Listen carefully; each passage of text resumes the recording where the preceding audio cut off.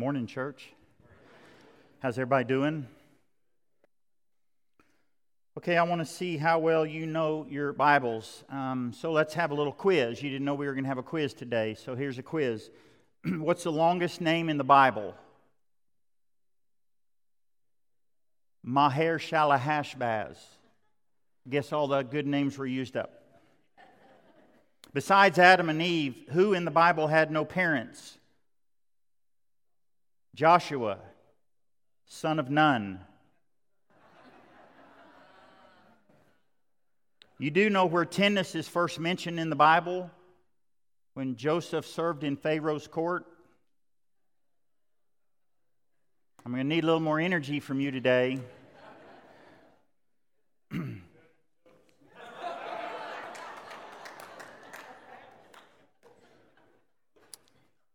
Who said that? You're going to make me go there. What's the first college mentioned in the Bible? That would be Oklahoma State. He leads me beside still water.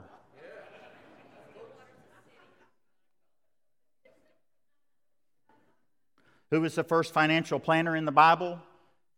That was Noah. He floated his entire stock while the whole world was in liquidation. Gonna need a wow. I got a wow out of that. I'm going to need a little more energy from you today. So let me ask you this. What's the longest chapter in the Bible?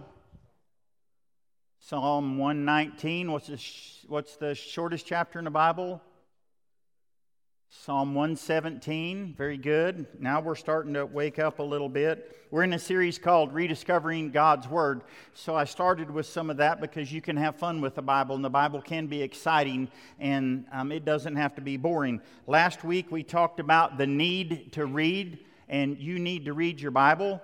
You owe it yourself to read the Bible because you might be shocked what's not in there. For example, let's keep going. Is it in the Bible? Let me ask you. God helps those who help themselves. I got to know.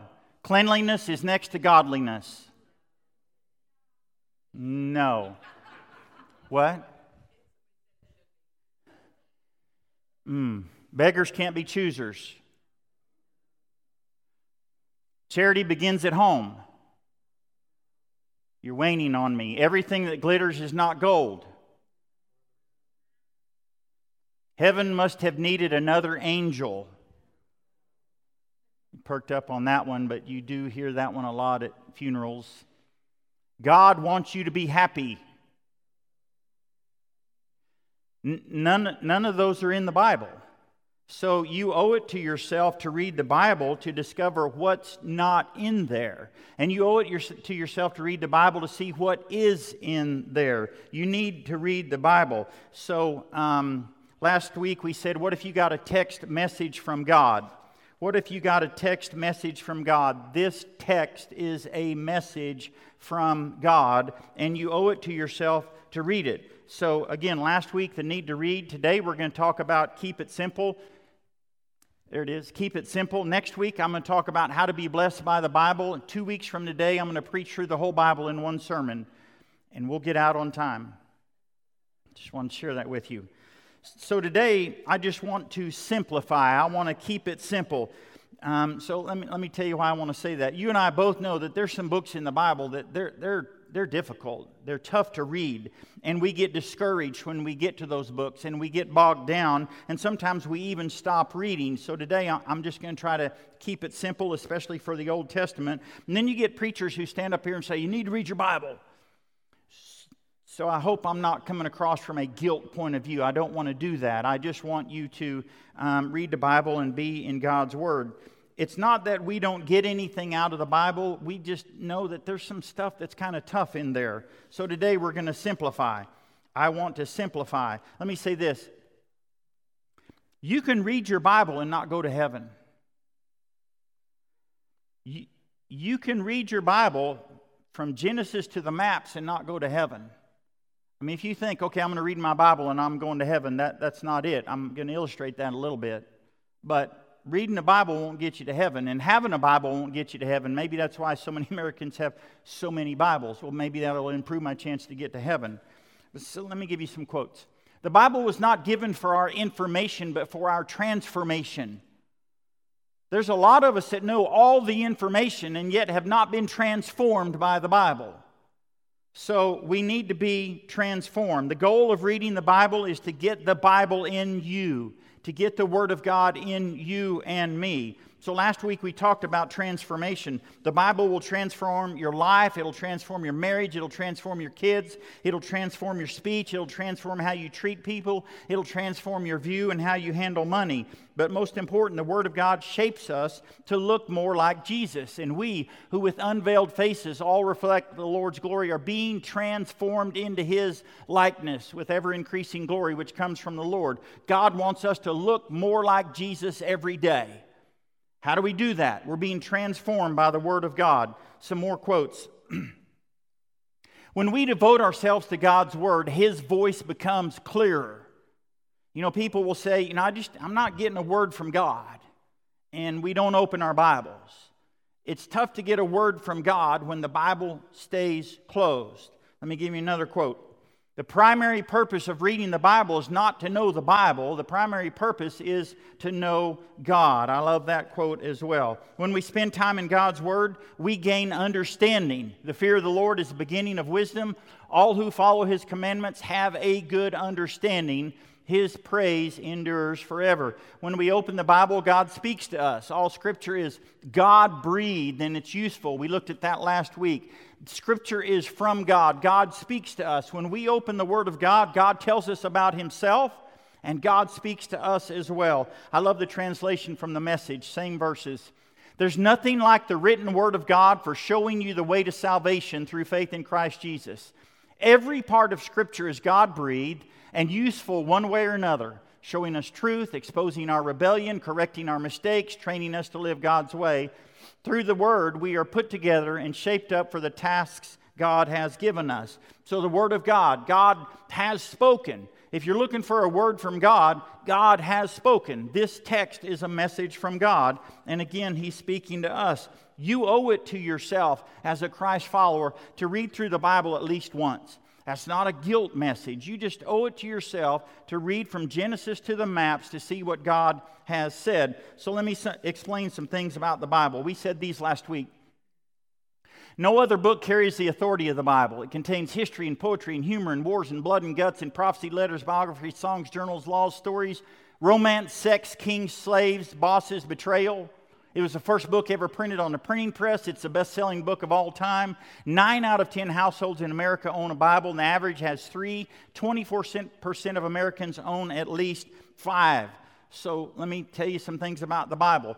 The Bible's not really a book. It's really 66 books. It's a collection of 66 books. And you can divide those books into the Old Testament and the New Testament. Let me tell you how to remember how many are in the Old Testament. Well, there's 3 letters in the word Old, and there's 9 letters in the word Testament, so there's 39 books in the Old Testament. When you get to the New Testament, there's 3 letters in New, and there's 9 in Testament, and you're like, so there's 39 books in the New? No. In the New Testament, it's all about multiplication and making disciples. Like that? So there's 27 books, 39 and 27, there's 66 books in the Bible. I love this illustration. The Bible was written over 1,500 years by 40 different authors that didn't even know each other. And it's one story that flows all the way through. 1,500 years, from about 1400 BC with Moses to about 65 to 70 after the death of Jesus, about 1,500 years. Moses and Paul didn't know each other, and yet the story continues to flow. The Bible's a story of redemption. It's a story of how God wants to redeem His people. It's your story. It's my story. It's how God wants to redeem us. The reason God needs to redeem us is because we can't redeem ourselves. Our sin, somebody's got to handle our sin, and we can't.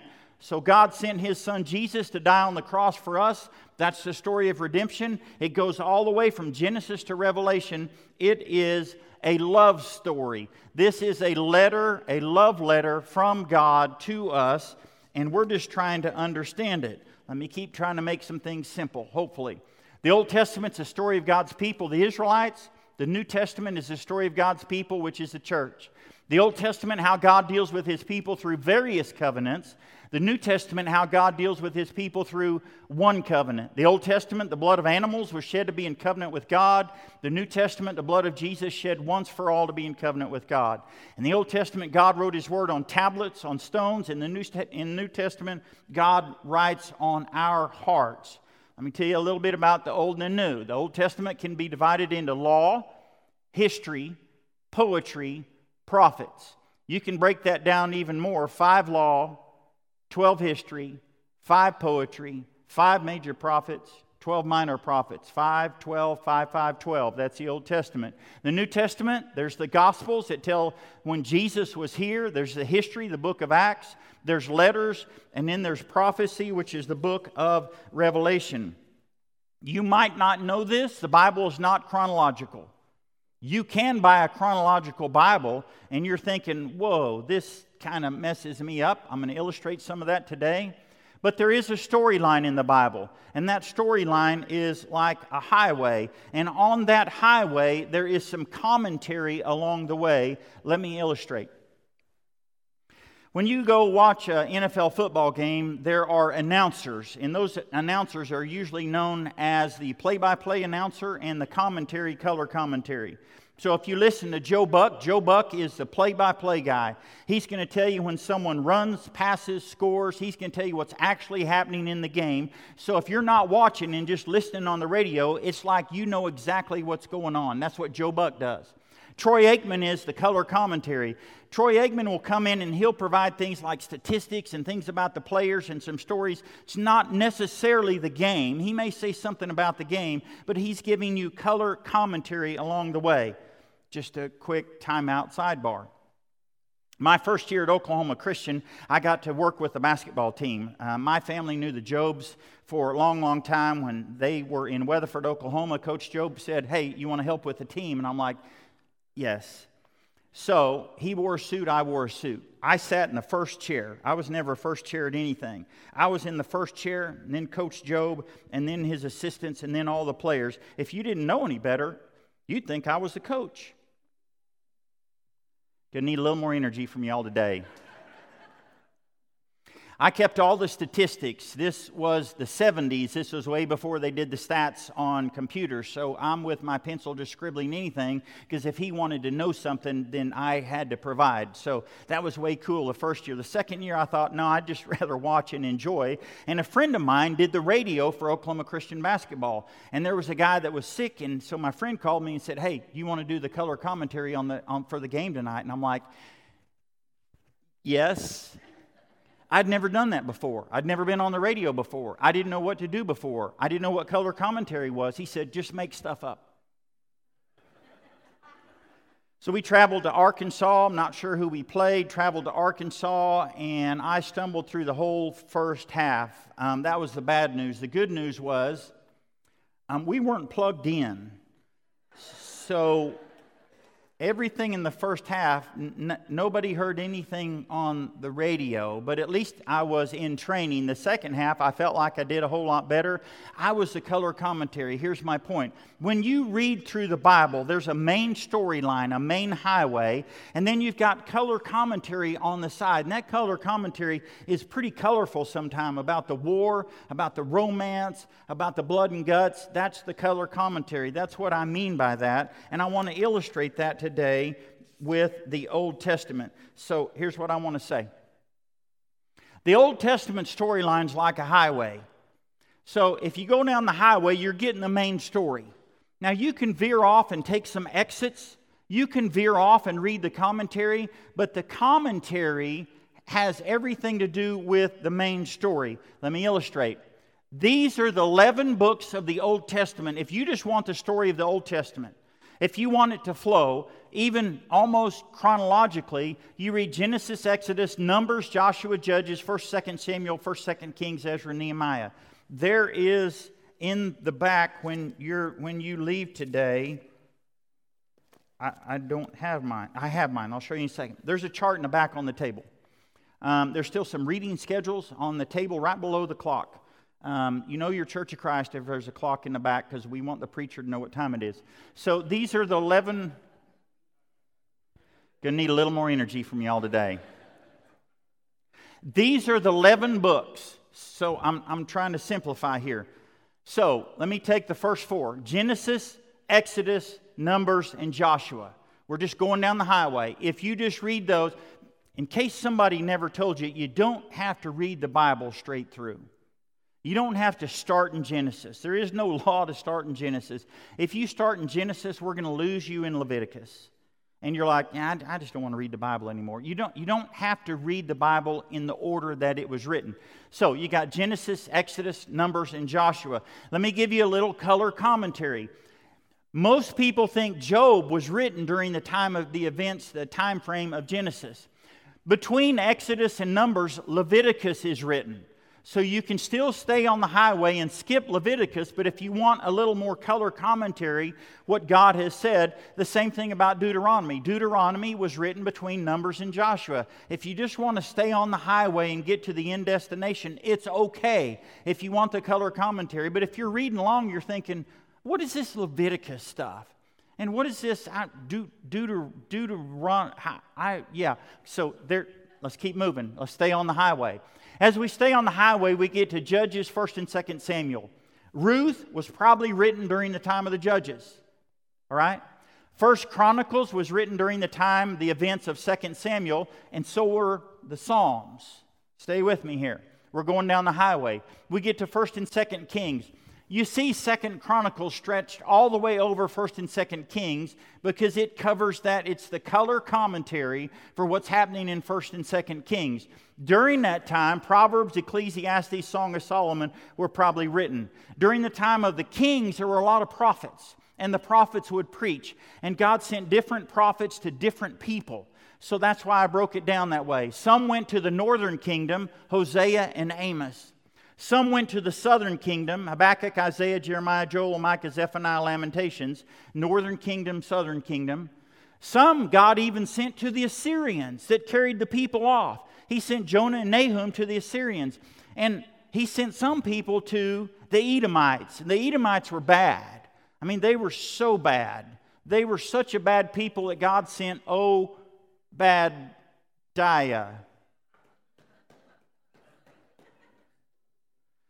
I feel the energy's coming a little bit, but I'm just going to keep moving. But you need to know, if you're staying on the highway, it's okay. All of this other stuff is color commentary. Are you with me? Let's keep moving. I found my chart. There's one of these in the back on the table, right where Dalton is. So if you want to grab one of these on the way out. So let's talk about the period of exile. So the Assyrians, remember, God sent some prophets to the Assyrians. The Assyrians carried off God's people. So they were no longer in Jerusalem, okay? So Ezekiel and Daniel prophesied during the period of the exile. And then we end with Ezra and Nehemiah. The last 3 books of the Old Testament, Haggai, Zechariah, Malachi, were written during that time. Ezra and Nehemiah are bringing the people back, and they're rebuilding the people, and they're rebuilding the walls. And that's where the Old Testament is about to end. And Esther was probably written during the time of Ezra. So again, that's the Old Testament highway. And those are the 11 books. It's on a chart in the back. If you wanted to see the whole thing, here's what the chart in the back looks like. You got your main highway. If you want to read those 11 books, you're going to flow right through the Old Testament, and it might make better sense to you. We're just trying to keep it simple. It might be easier for you to do that. If you want to go back and read the color commentary, that's where all the color commentary fits in. So let me say this. You need to use your Bible. I went a lot years before someone told me it was okay to mark in my Bible. God forbid that we mark in our Bibles. But there was a period of years that I was taught, you don't pencil, you don't highlight, you don't mark. I'm going to tell you it's okay to mark in your Bible.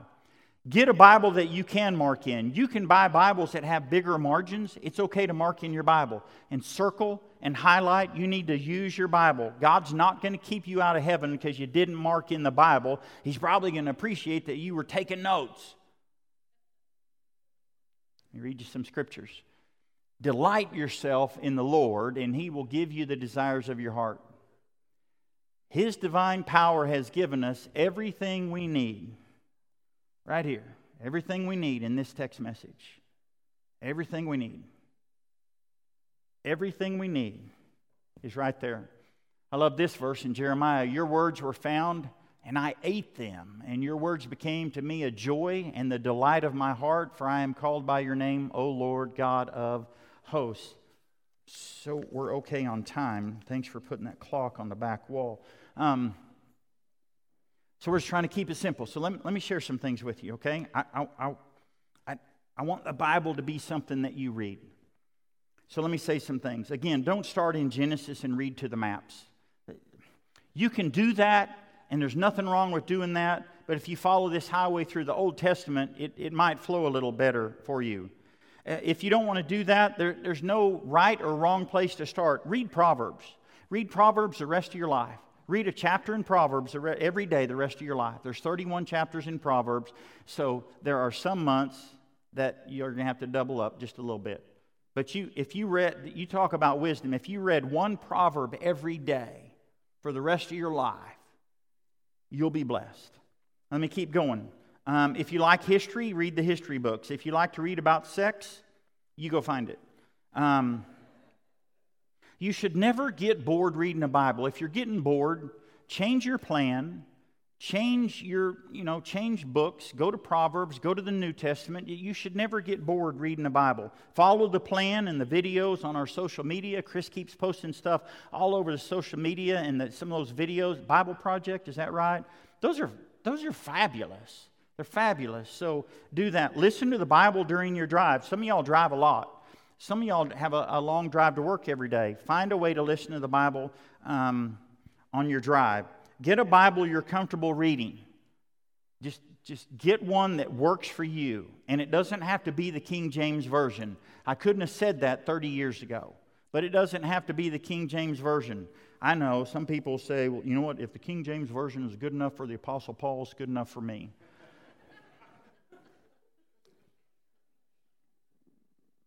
Some of y'all might get that on the way home. Remember what Paul said in 1 Corinthians 2? I didn't come with eloquence or superior wisdom. I came to you with the King James Version. That's not in the Bible either. Just wanted to clear that up. Seriously, there are tons and tons and tons and tons and tons of translations. You see me put different translations up here all the time because I could read it in the King James and I'm like, not getting there. And I can read it in another translation. Okay, that makes a little more sense. There's an easy to read version. There's so many versions. Get one that works for you. So I think we have time. I'm going to squeeze this in. We all know that a baby with no appetite is sick, right? All of us who are parents know that. When we have babies, we want them to eat because a healthy baby doesn't have to be coaxed to eat. A healthy baby's not easily distracted when it's hungry. When a baby's hungry, a baby's going to eat. A little baby will let you know he or she's hungry till someone feeds them.